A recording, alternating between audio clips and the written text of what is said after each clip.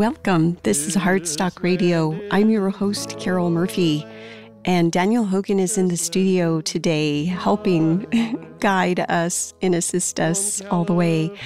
Today, I would just like to first start out by saying thank you for tuning in, and also that you can email us at heartstockradio@gmail.com. We'd always love to hear from entrepreneurs and others who are using business as a force for good. Today, our guest is Bee A-Link, and she is the founder and the designer of the A-Linker. In just a moment, Bee will be with us, and she'll tell us all about what she is up to. This is Heartstock. I'm your host, Carol Murphy.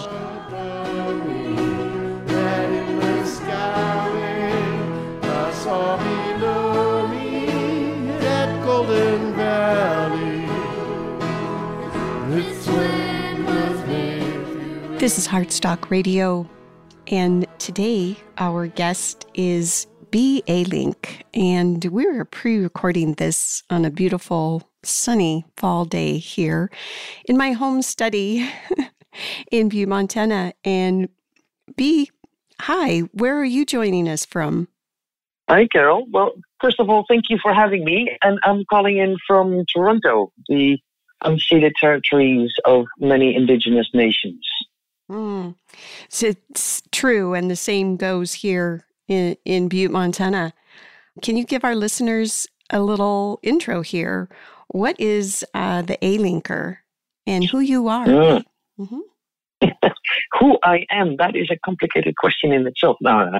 And I love that. Well, we might get to that later. But my name is Bee A-Link. I was born and raised in the Netherlands, came to Canada after 10 years international work in 2008, and have been here since 2008 and have established the A-Linker company. Started in 2011, now 5 years in the market. What is the A-Linker? Physically speaking, it is a 3-wheel walking bike with 2 front wheels, an overarching frame to a smaller back wheel, and a seating assembly on top. So you can actually walk on wheels. And I designed the A-Linker because, it was actually after a comment of my mom when she said, completely out of the blue, when we were walking on some marketplace in the Netherlands, and we passed by some people that were using electrical scooters and rollerbladers, and then totally out of the blue, she said, "Over my dead body, will I ever use one of those things?" My mom being a bit of a stubborn Dutch woman, obviously. But I was curious to that comment, and what I realized, and I had a conversation with her, like, well, where did that come from, and what do you actually mean? And what was underneath that is that she did not want to, she actually caught herself in her own judgment. She did not want to be looked at as she looked at those people. And then from there, I realized that medical devices emphasize the disability and create a social divide between people with and without disabilities. And I thought that's to me, it's a justice issue, right? So I was like, why are medical devices a technical solution for a body with a problem? Because we treat, the moment you have a problem with your body, we treat you as a body with a problem and forget that you're actually a human being that wants to live an active and engaged life. So I set out to design the A-Linker, to build something so cool that people would love to use it, and so cool that it would overcome the difference between people with and without disabilities.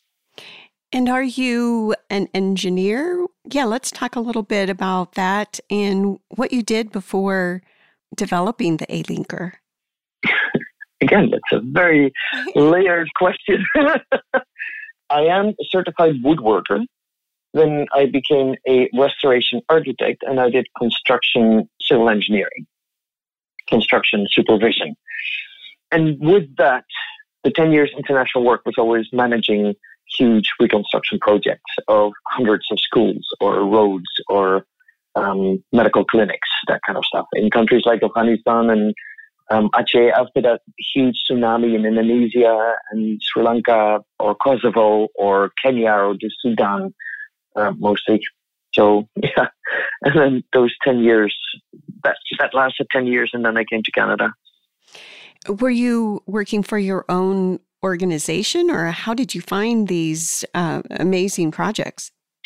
Well, I never felt home in the Netherlands, and I always wanted to go away from the Netherlands.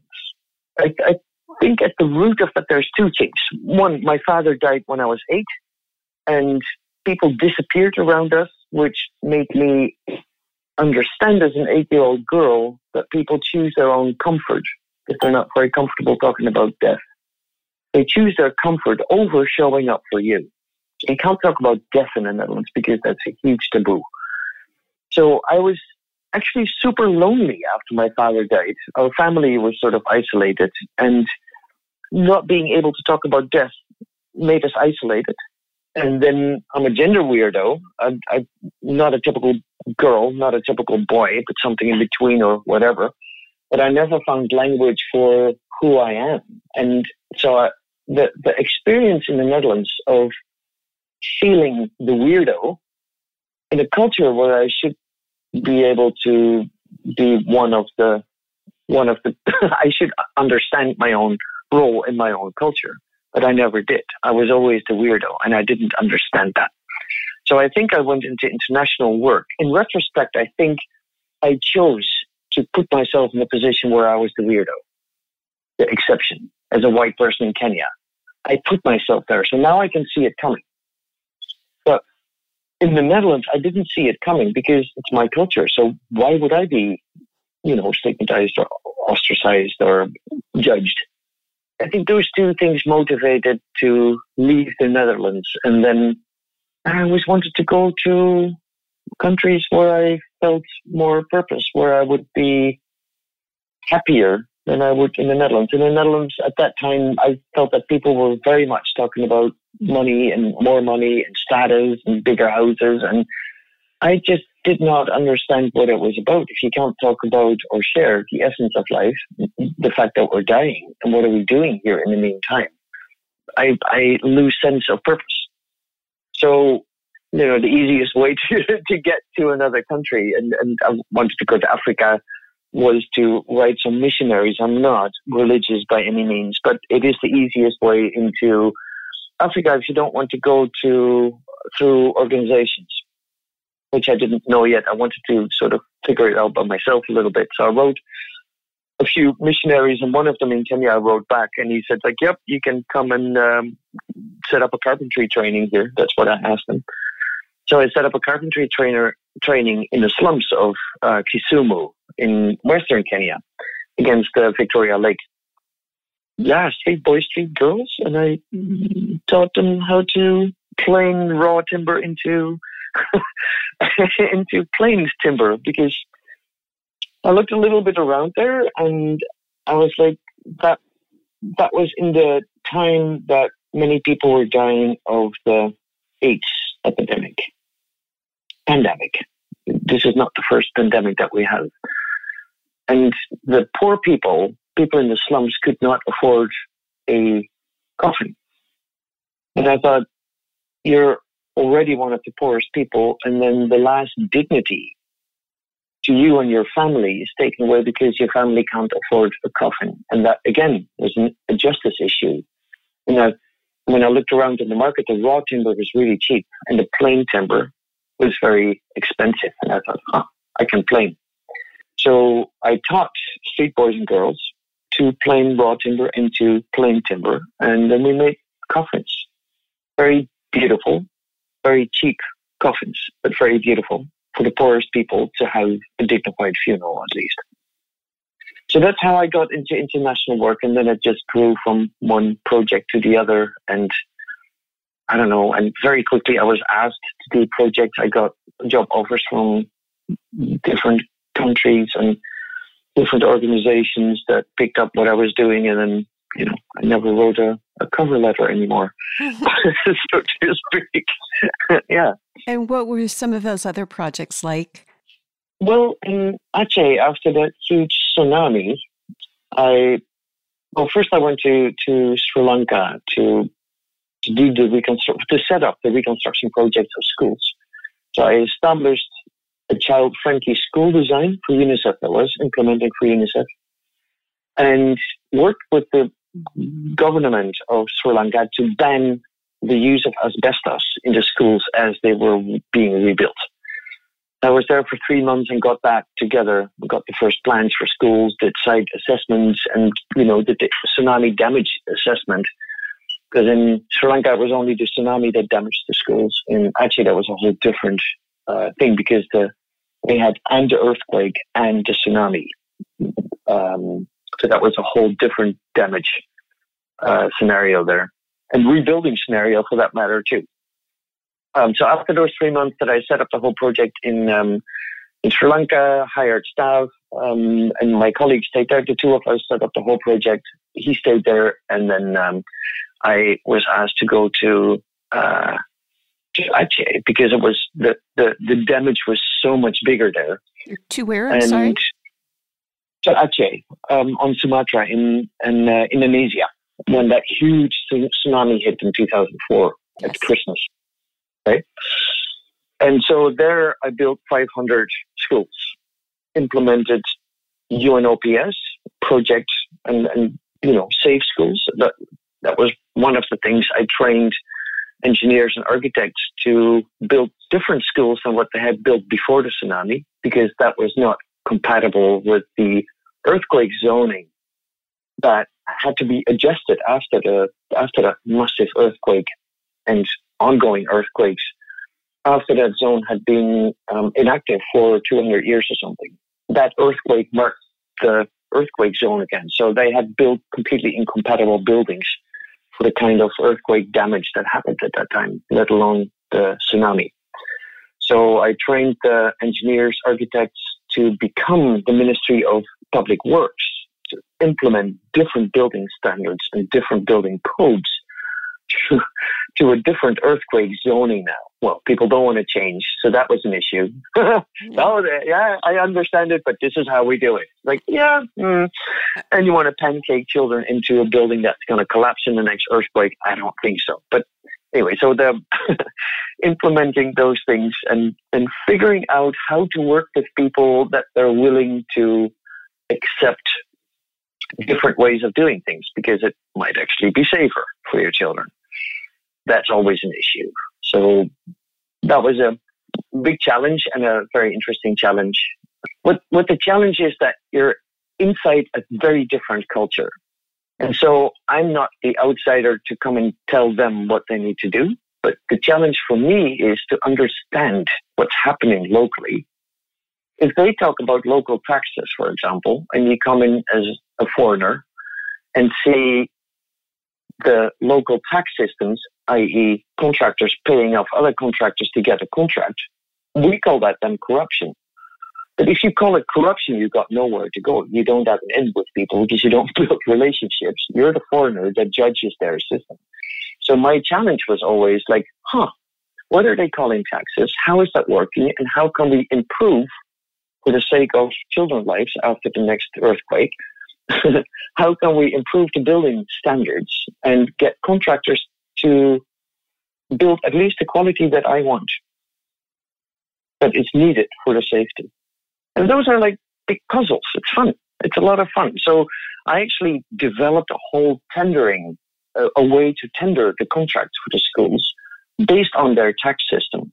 But now with the outcome that they got the money that they wanted and I got the quality that I wanted. Mm-hmm. So that's a win-win. That's just puzzles. Yes. And we're going to take our midway point break here. And in just a moment, we shall be back with B. This is Heartstock.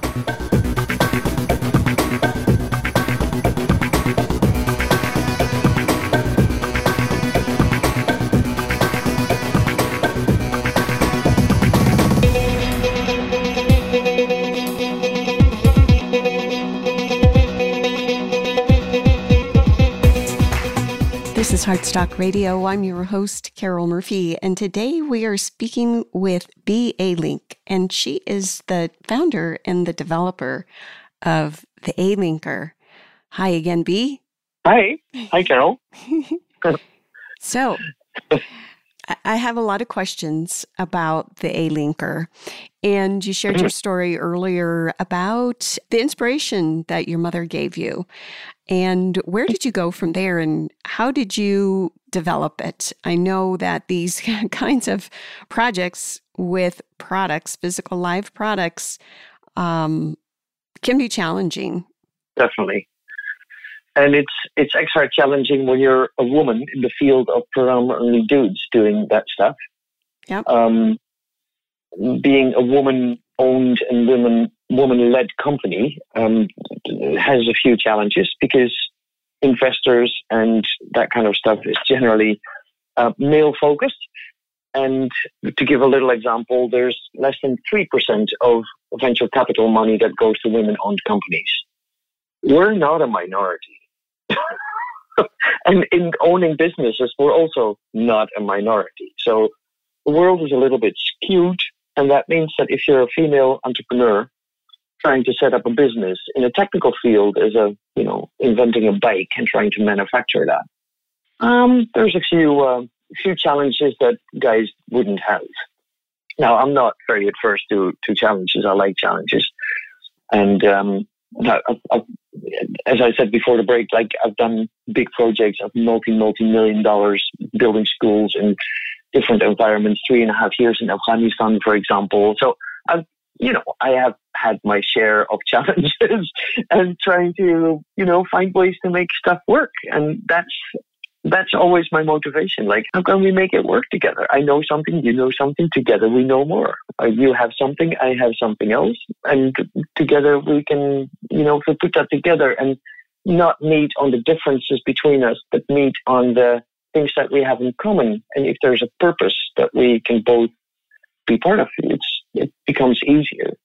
So being rooted in my purpose is actually always the starting point for whatever I do. It doesn't really matter what I do. It's always being true to who I choose to be. If I choose to be a kind person, which I did, then being kind is a really challenging thing in this world because, being congruent with being kind is kind of a challenge. For example, you go to the supermarket and there's not many products that you can buy saying that you're still a kind person, because being part of, the industry that does plastic around vegetables is not very kind to the environment. Buying a piece of chocolate, knowing that there's no slave-free chocolate, is not very kind. So trying to be kind and being congruent with being kind is a daily practice of wanting to be aware and wanting that awareness to have consequences for your actions. And you can't be 100% kind when you live in a city, because there's many practices that are just not kind to other people, to the environment, to the world. So that's always my daily practice. Like, how am I a kind person? It's not so much what I do, it's who I am, who I choose to be, and then I can do whatever. But it's always how I show up. Because at the end of the day, I want to look in the mirror. It's like, yep, I like you. I want to go to bed with you. That's sort of what the end of today is for me. And if I can't say that because I haven't been kind as I could have been kind, I don't sleep well. I want to sleep well. Does that answer your question, or did I go off on a tangent there? No. I think that's very important. So were you self-funded, or did you eventually find folks that you were aligned with to help fund this project? Were you bootstrapped? How do I say that? Of course, yeah, no, I didn't have any money at the beginning. And that's not quite true, because I had a job that was an okay paying job. When I came to Canada, I managed a big project to produce glass for the new airport in Doha with a glass studio in Vancouver. And that paid okay. And I had some money saved from the international work, because I don't spend much on myself, and those salaries are ridiculous in international work. So I self-financed a lot of the prototypes in the beginning. And then at a certain time, my money was running out and I didn't have time to do my job anymore, and I needed more money and time to make more prototypes. So I quit my job And then at a meetup somewhere in Vancouver, I met a guy who said, like, oh, I know the perfect investor for you. And, got talking with him, got introduced, and he became the very first angel. And he helped me. I didn't even know what a share in the company was. I had no idea. And then this first guy said, like, I could be your mentor too. And he's still one of my best people that I have around me. There's been angels over time to come up around us, always at the right time. But I think people are attracted because it's not a business to make money. I mean, of course, we make money as we sell bikes in order to do what we can do. But people are attracted to our business because it's not about making money. It's about everything else that allows us, or what the Elinker allows us to talk about. A healthcare system we don't have. We have a sick care system. We don't have a healthcare system. So you talk about stuff that people get attracted to. They're willing to engage with you, and they're willing to be part of something because they're attracted to something. And so bootstrapping is one of those scarcity language things that I never use. I don't focus on not having money or not having time or not having whatever. I always focus on where can we focus that we become attractive, so people are attracted to something and live in abundance in that way. I don't live in scarcity. I refuse to live in scarcity because that's the system that holds us prisoner in feeling small, living in little segments of, whatever minorities we might be part of. I don't believe in segments. And any other partners have helped along the way? Where is the A-Linker made, for example? Well, in Vancouver, I made the first prototypes, the conceptual prototypes with Toby CycleWorks, a very special guy who does completely weird in his workshop. And that was perfect for me to figure out if what I had in mind would actually work. Because I'm a woodworker, so I made some wooden mock-ups. And with the wooden mock-ups, I went to Toby and he said, do you think that I can just translate whatever you make in wood into aluminum? And I was like, I'm paying you to make the prototype, so better get on it. we were always messing around with each other. The very classical issue between architects and engineers. Engineers think that architects are just full of because they're just designing stuff that doesn't work. And architects think that engineers suck because they're only linear and they go on cheapest and whatever.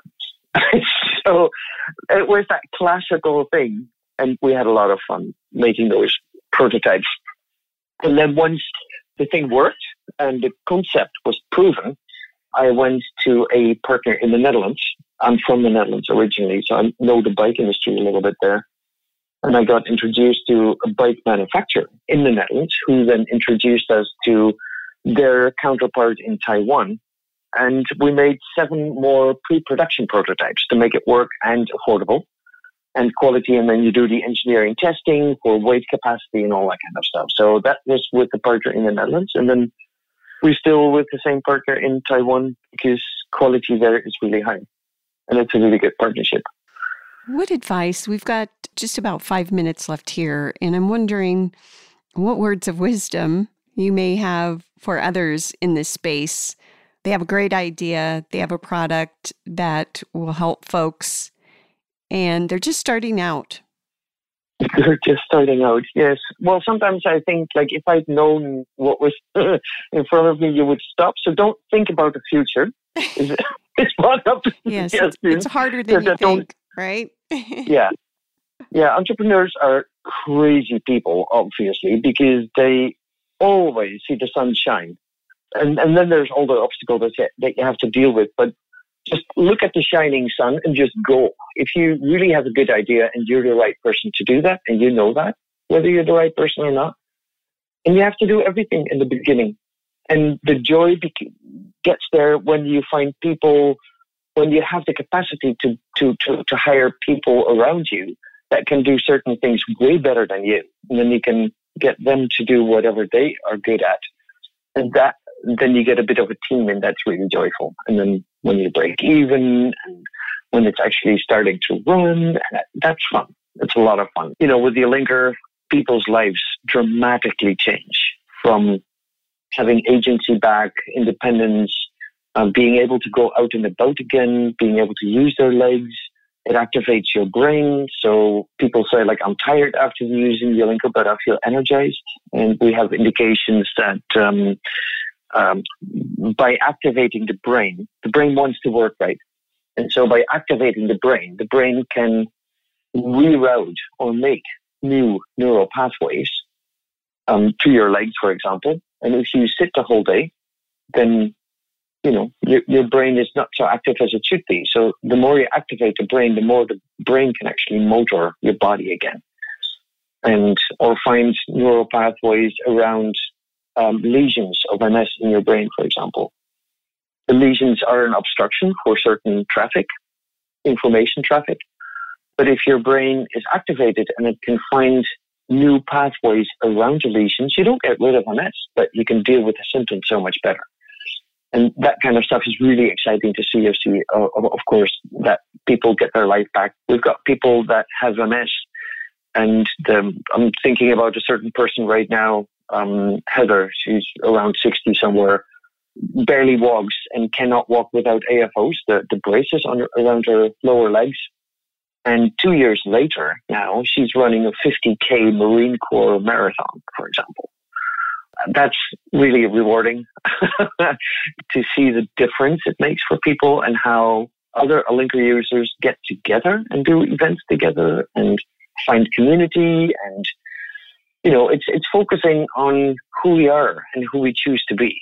That's always the crux. And if we choose to be people that want to be in community, we find others and we can have a lot more fun. And then we're messing with the assumptions about disabilities. To the point that a woman a while ago asked me, she phoned me and she said, I'm sorry, I don't have a disability, but can I still be part of your family? Does that work? Can I be part of the community? And I was like, awesome. That was the biggest compliment that anybody could have given us. Mm. Like apologizing for not having a disability, but can they please be part of the community? Because isolation is a way bigger problem in our society than the physical that people deal with. Right? So indeed. You create community where people are accepted for the weirdos we are. And ultimately, of course, I created this community for myself because I need a community where I can be my own weird me. And other people feel attracted because they can be their own weird them. We're all weirdos. Whoever came up with a mainstream is a system that benefits from us feeling that there's mainstream and we're all in little segments of minorities. I don't buy into that stuff. And how might folks find you, B? We've kind of exhausted our time, but I know we could go on talking much longer. Well, my name is B. Aelink, B-E, 2 capital letters. That comes from Barbara Elizabeth, but Barbara or Elizabeth or Babs never worked for me. Those are all gender-specific names. And I was like, B-E, that works. I'm B. I'm just B. That's also my pronouns. So B. Aelink on Facebook, on Instagram, on the website, the Alinker website. Yeah, we're all over the internet. Fantastic. Thank you so much for being on Heartstock and sharing your story. Well, thanks, Carol, for having me. It's been a pleasure talking to you. Indeed. This is Heartstock. I'm your host, Carol Murphy, and we'll be back next week. Peace. No trespass. Heartstock Radio is a production of KBMF 102.5 Butte America Radio. Hear our programs every Friday at 5 p.m. Mountain Standard Time via livestream at butteamericaradio.org.